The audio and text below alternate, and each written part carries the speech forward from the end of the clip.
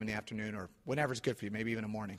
But I'd love to get to know you. If I haven't had a chance to meet you, tell you a little bit more about the church. You can get to know us a little better, and we look forward to that. Also, Susan is going to make a quick announcement about a care ministry that we're going to be starting here now, actually.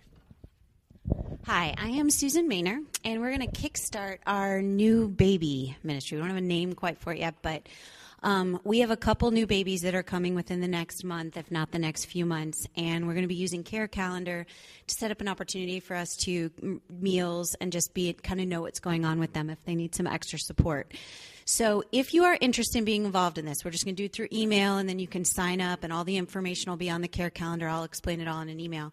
If you will, on your connection card, just write down your email and indicate that you are interested in being connected with this. And then this week, I will shoot out an email to everybody kind of explaining, and you'll go to a second site to sign up, which will have all the information and directions. We do have a baby due December 1st, so gives us a great opportunity to jump in. Becca and Bill Gooden, they're actually not here today, but You don't have a baby due December. I don't have a baby due December 1st. Becca and Bill do, but that's why we're excited this is an opportunity to kickstart right now, because there's a need right now. And also, if you are having a baby, and I haven't met you or know you, I'm often up here and don't get out to meet you, please email me that as well and say, hey, we have a baby due in January. And that way we can start getting you on the calendar for some meals. All right, thanks. Thank you, Susan. We were at a church that did that when we first moved here and had Jameson, and Rebecca had Jameson, and within the first week we started getting meals. I don't know if it was every night, but I mean we started, people volunteered and brought meals, and it was fantastic because it took a load off of Rebecca, and it was just a really nice gesture. So if you want to get involved with that, just put your name on the connection card and say, Baby Care Ministry or something like that, and we will make sure to get you connected with it. Yeah, and then put your connection card in the basket. Okay. So, as you know, we've been walking through the Gospel of Mark for the last 7 weeks. And as we go through it, Jesus keeps sort of pushing the envelope, okay? He keeps doing things and saying things that initially excite the people that listen, interest the people that listen. But a few weeks ago, we started learning about things that he started saying and things that he started doing, claims that he started making that began to cause some dissension, cause some tension among the religious leaders of the day and the political leaders of the day, because he started doing things and making claims that you can't make unless as we'll get into it, unless you are more than just a guy, more than just a human being on the planet, okay? He starts making claims that are outrageous unless you are him, basically. So today we're going to talk about making the leap. Jesus does something today in this passage that, in my mind, it sort of brings this conflict even higher than it was. If you remember a couple weeks ago, after Jesus healed a paralyzed man in the synagogue, his hand was withered, and Jesus healed it, and it was on the Sabbath, so technically it may have been breaking some law, some rule, and the Pharisees, got very angry, and then they hooked up with the Herodians, who were a political party, and they're arch nemesis, but these two parties got together. If you can imagine, who would it be? It would be like the Green Party and the Tea Party getting together and sitting down and going out. These guys were like on the each end of the political spectrum. They got together to come after Jesus.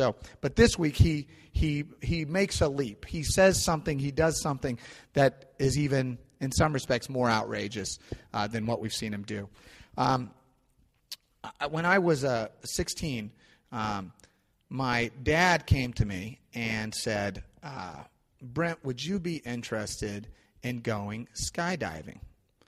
Now, my dad had never gone skydiving. I had never gone skydiving. And frankly, I was actually terrified of heights when I was a younger guy. But I certainly wasn't going to, chicken out in front of my dad. So I go, yeah, let's go.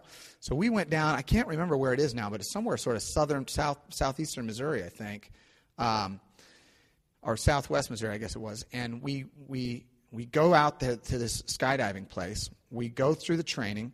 They do training where you jump off of a bale of hay, and you kind of show you how to roll if it comes to that. And they teach you how you pack up the suit. They teach you how they teach you the whole process, and then they take you up on this little plane. So my dad and I get in this little tiny nuts and bolts kind of plane. There weren't even seats. You're kind of cramped down into the the body of this plane. There was a trainer, there was a pilot, then there was my dad, and there was me. So we get up there, and I'm like, I can't breathe because I am just like terrified of what we're doing. We're flying, getting higher and higher. And he goes, we get up to the height, and they say, Mr. Rome, your turn. So my dad climbs out onto the step, holds on to the strut. So there's the wing, and then there's this like little strut that holds it on. He climbs out, and I can't really see him at that point. And next thing I know, he's gone. And I'm like looking out the windows, and I finally see, his chute was open. I go, okay, good. So they're like, okay, are you ready? Like I said, I was 16. I was absolutely, totally mortified, completely terrified to do this. But what they did tell you is that once you get out on the step, if you get out of the plane, if you scoot out the door and your feet are on the step, you're not coming back in, because it's more dangerous for you to come back in than it is for you to go out. So sitting there on the edge of the plane, putting your feet on the step and going, man, is this really what I want to be doing? And what you do is you climb out onto the strut, you hold onto the strut with two hands, and then you let your feet go, and then you're literally hanging from the strut of this plane, and then you let go. Yeah, wow. And I don't know if I've ever done anything as terrifying in my life, but I also don't know if I've ever done anything quite as exhilarating. Once you actually make the leap, once you let go, you experience something that prior to that millisecond you have never experienced before.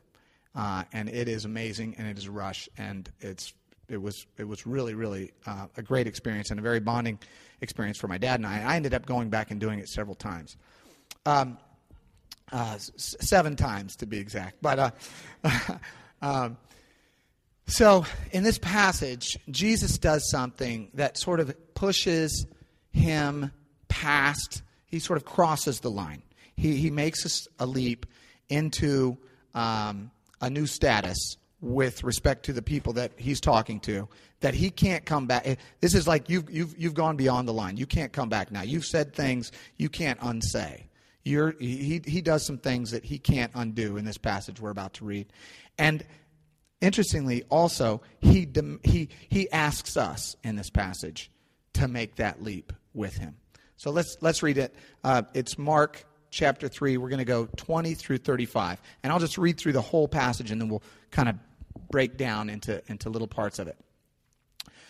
So Jesus went home, and the crowd gathered again so that they were not even able to eat. You remember, each time he comes into town, he goes out to the sea, and people come from all around, and he gets in a boat, and he kind of hangs out there, and then he comes back. And when he comes in town, it's just the place is packed. It's not clear if he's at his home where he grew up, or if he's back at Simon's house, where he keeps going, throughout the. So it's not clear exactly, but he's at one of those two houses, and the crowd was so thick that they weren't even able to eat.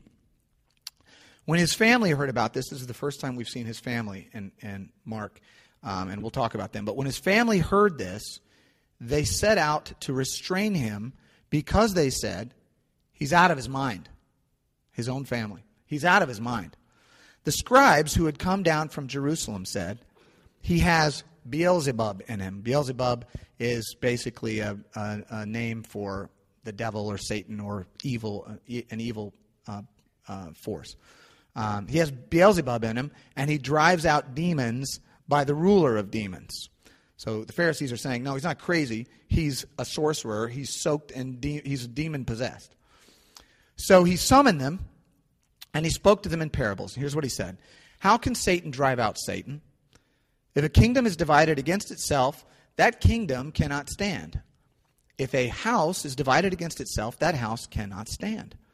And if Satan rebels against himself and is divided, he cannot stand, but is finished. On the other hand, no one can enter a strong man's house and rob his possessions unless he first ties up the strong man.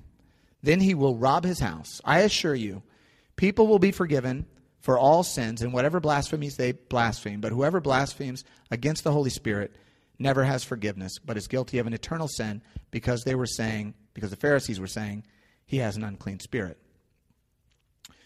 Then his mother and his brothers came, and standing outside the door, they sent word to him and called him.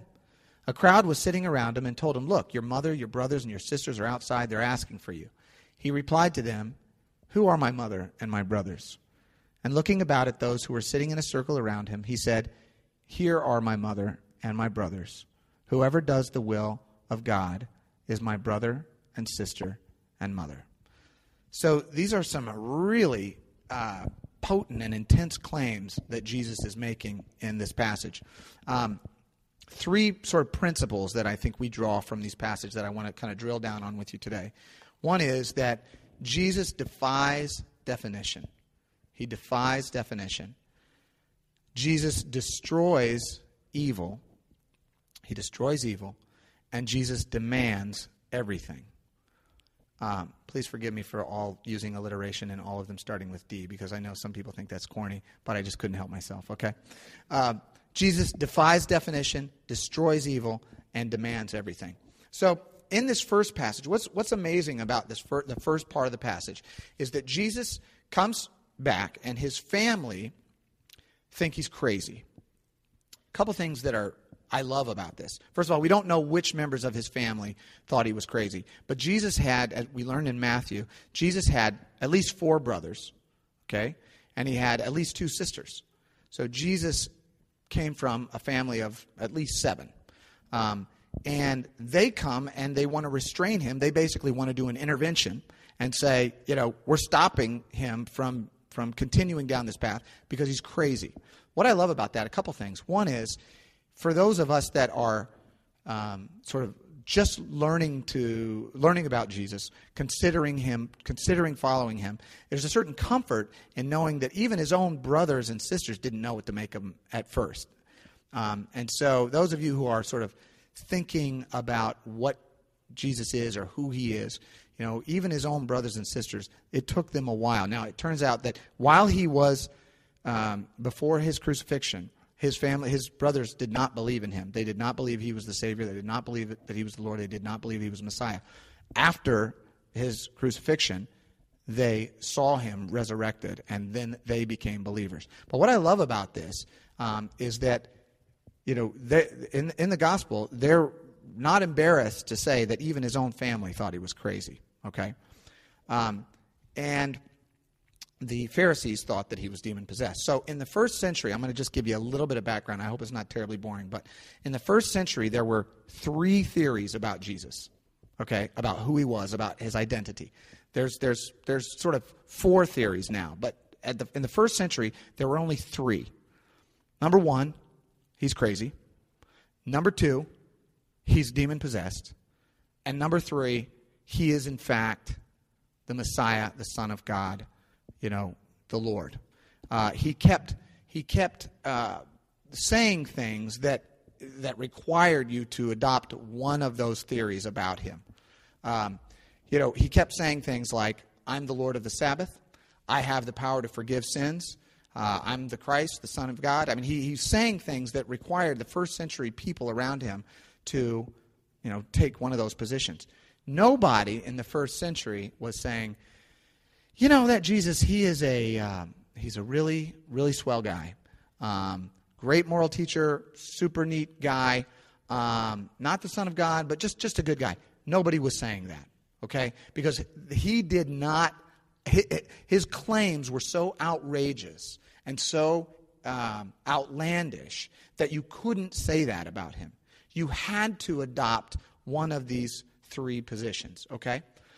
Now, a sort of, it's not a new position, but a different position has kind of come in vogue, and that's if this liar, lunatic, or Lord sort of thing that we just talked about is called, theologians and apologists call that the trilemma. Okay, now there's sort of, I guess you would call it a quadlemma. So there's a fourth theory about Jesus, and a lot of people adopt this theory, and this is one that the normal person that's not a Christian on the street would say something to this effect.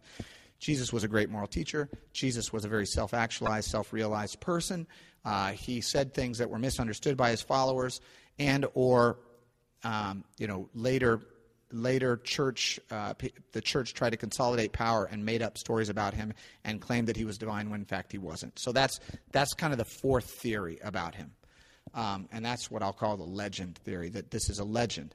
Well. There are a few problems. Well, I put a thing in your bulletin. That is the theory that Thomas Jefferson had about Jesus. Jefferson, as you remember, I don't know if we talked about this once before.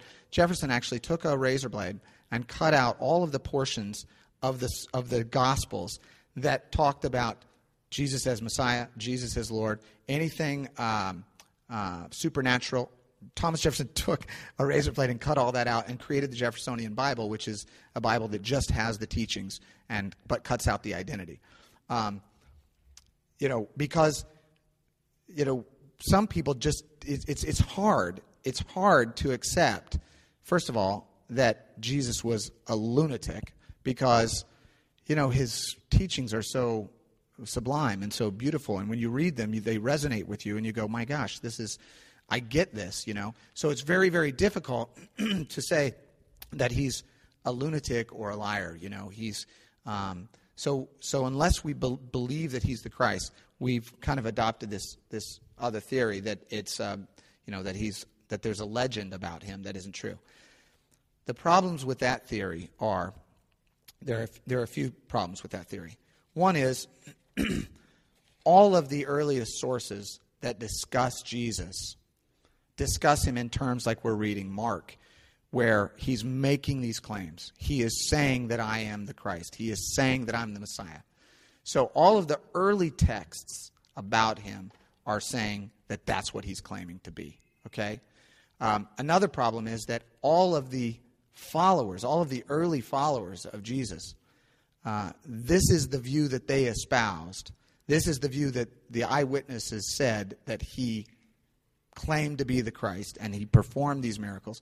And these guys, all the apostles died, were martyred for advocating that position. So it just becomes more difficult to believe that they're making up a story and they're all willing to go and die for that story. And finally, there's just no there's no historical evidence that Jesus was just a good guy. There's just none of the early texts say, hey, he was just a really good guy and a good teacher. So we're kind of back to this trilemma of who is Jesus? Who is he? And the Scripture gives us this amazing layout of, is he crazy? Is he, some kind of crazy sorcerer? Or is he, in fact, who he claims to be? Is he, in fact, the Messiah? C.S. Lewis was a great scholar and a really brilliant mind, and he says, I quote, "I am trying here to prevent anyone from saying the really foolish thing that people often say about Jesus. And they say, I'm ready to accept Jesus as a great moral teacher, but I don't accept his claim to be God. That is the one thing we must not say," says C.S. Lewis. "A man who was merely a man and said the sort of things that Jesus said would not be a great moral teacher. He would either be a lunatic on the level with the man who says he is a poached egg, or else he would be the devil of hell." So C.S. Lewis says, look, you don't really have a lot of choices. You're faced with this, and you read the Scripture, you're faced with this amazing text of a man who claims to be divine, and it puts you as the reader in this position to go, who is he? Who is he really?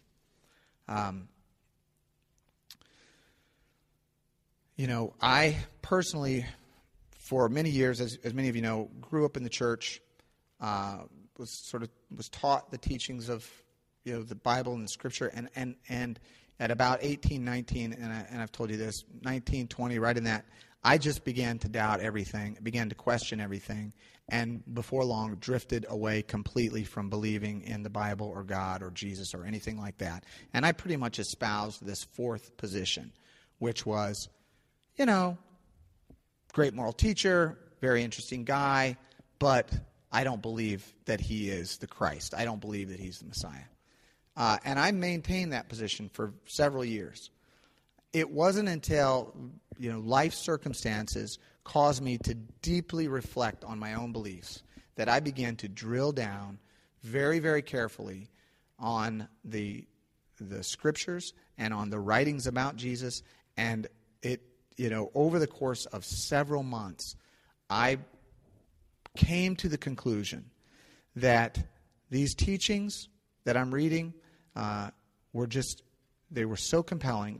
They seemed so right. They seemed so true. Could they have been crafted by someone who was a raging lunatic, or could they have been crafted by someone who was, demonic and evil and was trying to, hoodwink everyone? Or were they in fact written about a man who really was the Christ, the Messiah? And this trilemma that we're talking about, this reasoning, it will not prove to you that Jesus is the Son of God. It will not prove that to you. But if you very, very carefully analyze the evidence, I think that you will at least come to the conclusion that it is I found it to be the most probable choice. Now, ultimately, you open your heart and Jesus calls you and brings you in. But if your reason is stopping you from being a follower of Christ, then I would say drill deeper, read more, think harder, ask tougher questions, go deeper, because there is a truth in this Scripture that will completely and radically alter your life if you really, really pursue it. The second part that we pull from this Scripture is that Jesus destroys evil. I think we get an image of Jesus sort of in popular culture that kind of looks kind of like this. Have you seen this kind of thing? So this is not a guy that I feel particularly. This is not a guy I would want to go into battle with. He looks nice, he looks fine, but that picture of Jesus, it does not evoke what I think is how Jesus really, really is presented in the gospel. All right? We learn in the gospel that Jesus is a laborer. He is a carpenter. He is a hardworking guy. He slept outside. He was a force. He was a powerful, powerful guy. There's a picture of, I don't know what he looked like. He was a Palestinian Jewish man. This is the hands of a carpenter. But I get an image, I get a feeling about Jesus when I read these Scriptures. I sense that he is not a soft guy. He is a strong, powerful, tough individual. In fact, there are passages where, for example, at one point Jesus enters the temple, and he is so angry, he is so furious about the corruption that's going on in the temple, that the Scripture says that he weaves a whip and he takes it into the temple, and he runs out the money changers, the people who are corrupt, and he overturns the tables and he pours out the money and he lets the pigeons and the animals that they've got there, he lets them all go. I mean, this is a guy who is capable of doing, being a little bit scary. I mean, he's not a wimp. I mean, he's a tough guy. To sit there and braid a cord that you're going to go and use. I mean, this is premeditated assault, if you want to get technical. So he's a tough guy, and when he starts talking to these Pharisees, now I love this part of the passage, because if you remember a few weeks ago, the Pharisees said, "Look, you're committing blasphemy because you claim to be able to forgive sins. And you remember blasphemy is if you impute something to God, that some attribute to God that he doesn't have. If you say God is, God is, silly. All right. Well, that's not an attribute that God has. He's not silly. So by saying that could be blasphemy. If you take an attribute that God has and you say he doesn't have it, if you say God is not just, that's also blasphemy. And if you pretend to have an attribute of God and you're not God, that's also blasphemy. You remember when Jesus said, I can forgive sins, they said, oh, that's blasphemy because only God can forgive sins. And Jesus said, yes. And so in this case, Jesus turns the tables on them, and this is where I think he sort of takes a leap into a way that he will not be coming back from. As we march to the book of Mark, you'll start to see that he has taken a step across the line and he will not be coming back. And what he does is he says, you are committing blasphemy by saying that I am casting out devils by the power of devils, because you are attributing something to me that is not a part of me. You're saying that I am evil. And that's blasphemy, because what he's saying is, because I am the Christ. I am the Messiah. I'm divine. And you are indicating or trying to, you are saying that I am evil. And that's when he says, if you keep doing that, that is a sin that I cannot forgive you from. If you keep attributing my power to the devil, if you keep saying that what God is doing is actually evil, that is something that I cannot forgive you of. And that is a radical shift in the way he's approaching and being approached and is approaching. Now he is on the offense. Before they were asking him questions and he was taking, he's like, well, explaining things. Now he's going, look, no, you're wrong. You're wrong, and you better watch it because it'll get dangerous. It's a lot of scholars think that he's referring. Let me just quickly on the parable where he says that the strong man and the binding up of the strong man, no one can rob the strong man's house. You scratch your head and go, what is he talking about? Okay, so he says, no one can rob a strong man unless you first go to that strong man's house and you bind up that strong man. Then you can go and rob the strong man. So who is the strong man? Where's the house? Who's robbing who? Who's the robber? What's amazing about this passage is that Jesus is saying the house is basically the world, okay? And the world is in the power or under the oppressive forces of evil. And I am coming, Jesus says, I am coming to bind up that evil and rob the house. What does that mean, rob the house? Jesus is coming to liberate us from the sin and from the oppression and from the darkness that is in the world and that is in our lives. He is coming to free your heart from the sin, the darkness, those things that bind you, those things. Jesus says, I have come to liberate you, to set the captives free. He has come, and so you can think of the house as your heart. You can think of the house as the world. But Jesus is coming and saying, I'm coming to bind up that strong man, that evil force that's in your life, and liberate you, literally rob you from that oppressive place. So a lot of scholars think he's referring back to Isaiah 49. I'm just going to read this to you. Isaiah 49:24 says, can plunder be taken from warriors or captives rescued from the fierce?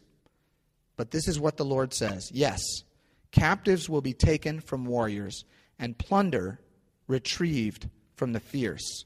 I will contend with those who contend with you, and your children I will save. What is our takeaway from here?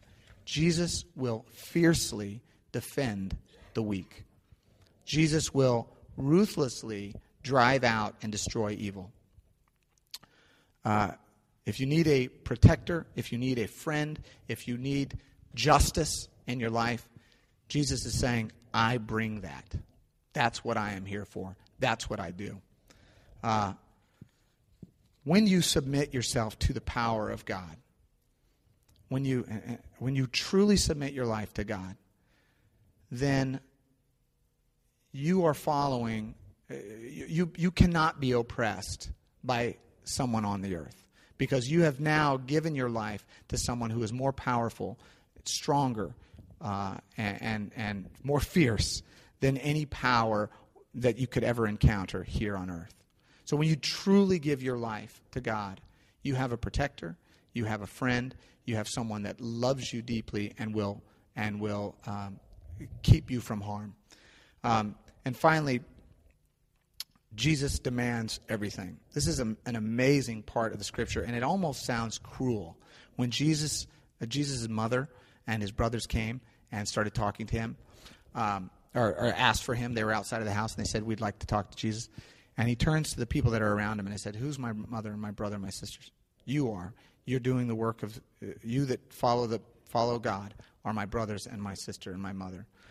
It sounds cruel, and if you think about it from that culture, that it's a patriarchal culture, it's a very family-oriented culture, and you know, for him to say that is basically saying, look, I am, this is a brand new thing, and I am requiring an undivided allegiance that is beyond anything that you could ever imagine. I want to read you just another scripture in Matthew where he expands on this. He says, "The person who loves father or mother more than me is not worthy of me. The person who loves son or daughter more than me is not worthy of me. And whoever doesn't take up his cross and follow me is not worthy of me." And this is the line that kills me. "Anyone finding his life will lose it, and anyone losing his life for my sake will find it." You know, when I became a Christian, ultimately when I finally submitted my life to God and became a Christian, I realized that this has to be the absolute number one most important thing in my life. This has to be it. This is it. Everything is subservient to that. The level of commitment, the level of the depth of commitment. It's not, you know, religion and Jesus. Jesus is not something that's sort of like on the sideline. Like, I've got work, I've got family, I've got this, you know, sports, and then I've got my Jesus part, and then I've got this. No, it's not like that. Jesus is saying, no, everything that you are, everything that you think, everything that you do, your body, mind, soul, when you come to me, it's all mine, he says. You know, when Rebecca and I, you know, I may have been like, I don't know how wise it was to say this, but when Rebecca and I first got together, and we started, you know, where you get to that point where you start to say, "I love you," and all that kind of stuff, and we started dating, you know, I remember telling her, I said, "Look, I got, you know," and I was a relatively new Christian at that point, you know, a couple of years, and I go, "You are the second best thing that has ever happened to me." Not terribly romantic. And, you know, what I was saying is, look, God has changed my life, radically changed my life. And I belong to him 100%. And what I can give to you is everything except one thing is more important, you know. You know, and in a way, Rebecca actually found that comforting. And here's what's fascinating about this. When you actually do give your life to God wholly and completely, it expands your capacity to love other people. So the amount of love, the amount of commitment, the amount of you know, adoration and admiration that I could give Rebecca was expanded exponentially because God is first. You know, and Jesus is saying, look, you've got to love me with everything. And when you do that, the paradox is that when you lose your life, you find it. When you try to hold on to your life, you lose it. The paradox, and Jesus is saying, look, if you give me everything, then everything else in your life I will give back to you so deeply, so fully, so completely that you cannot possibly fathom the richness of the life that is available to you when you make the leap, when you commit to me with everything that you are.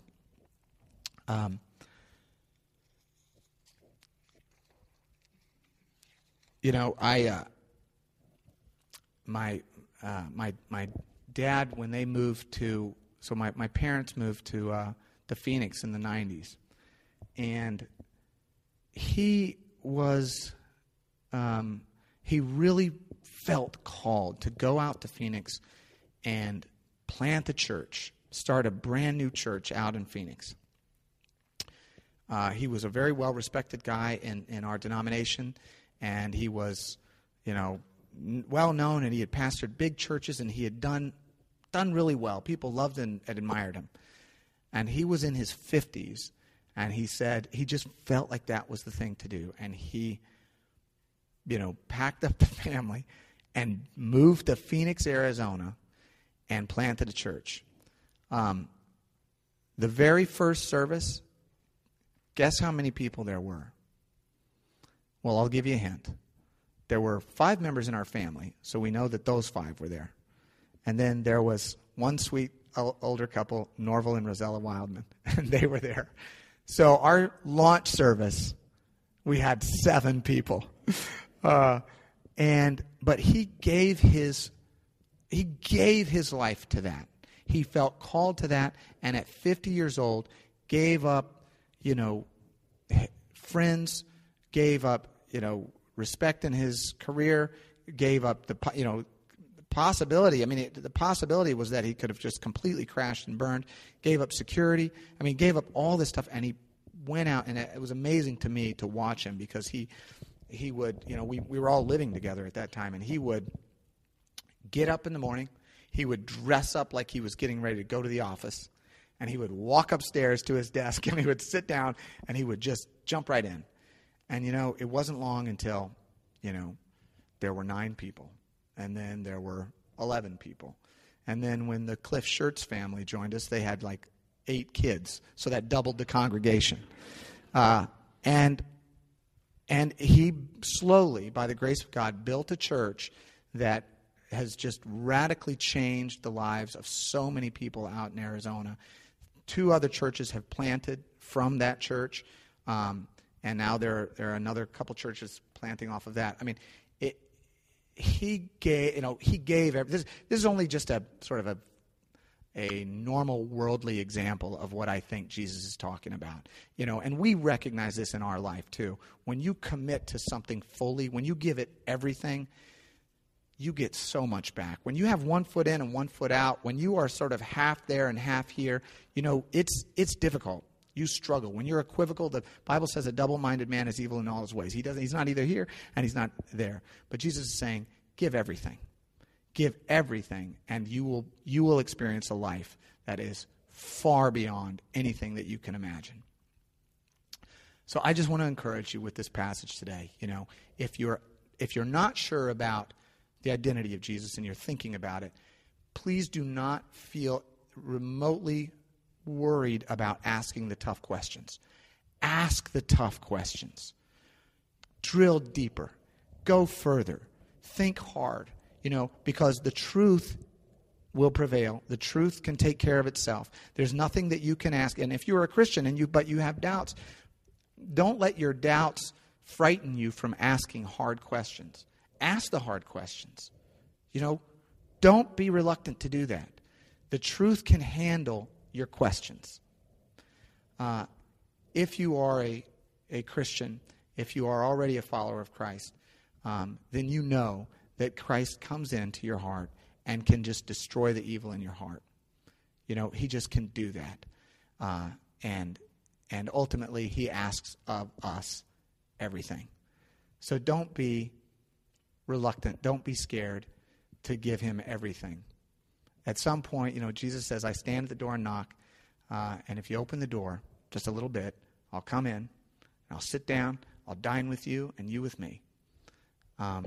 The life that is available to you in Christ is, I assure you, far beyond any kind of life that you could construct for yourself. Let's pray. Heavenly Father, we thank you for this day. We thank you for your word. We thank you for this passage that is challenging and puzzling and exciting all at the same time. There's an adventure before us, God. There's an adventure in following you.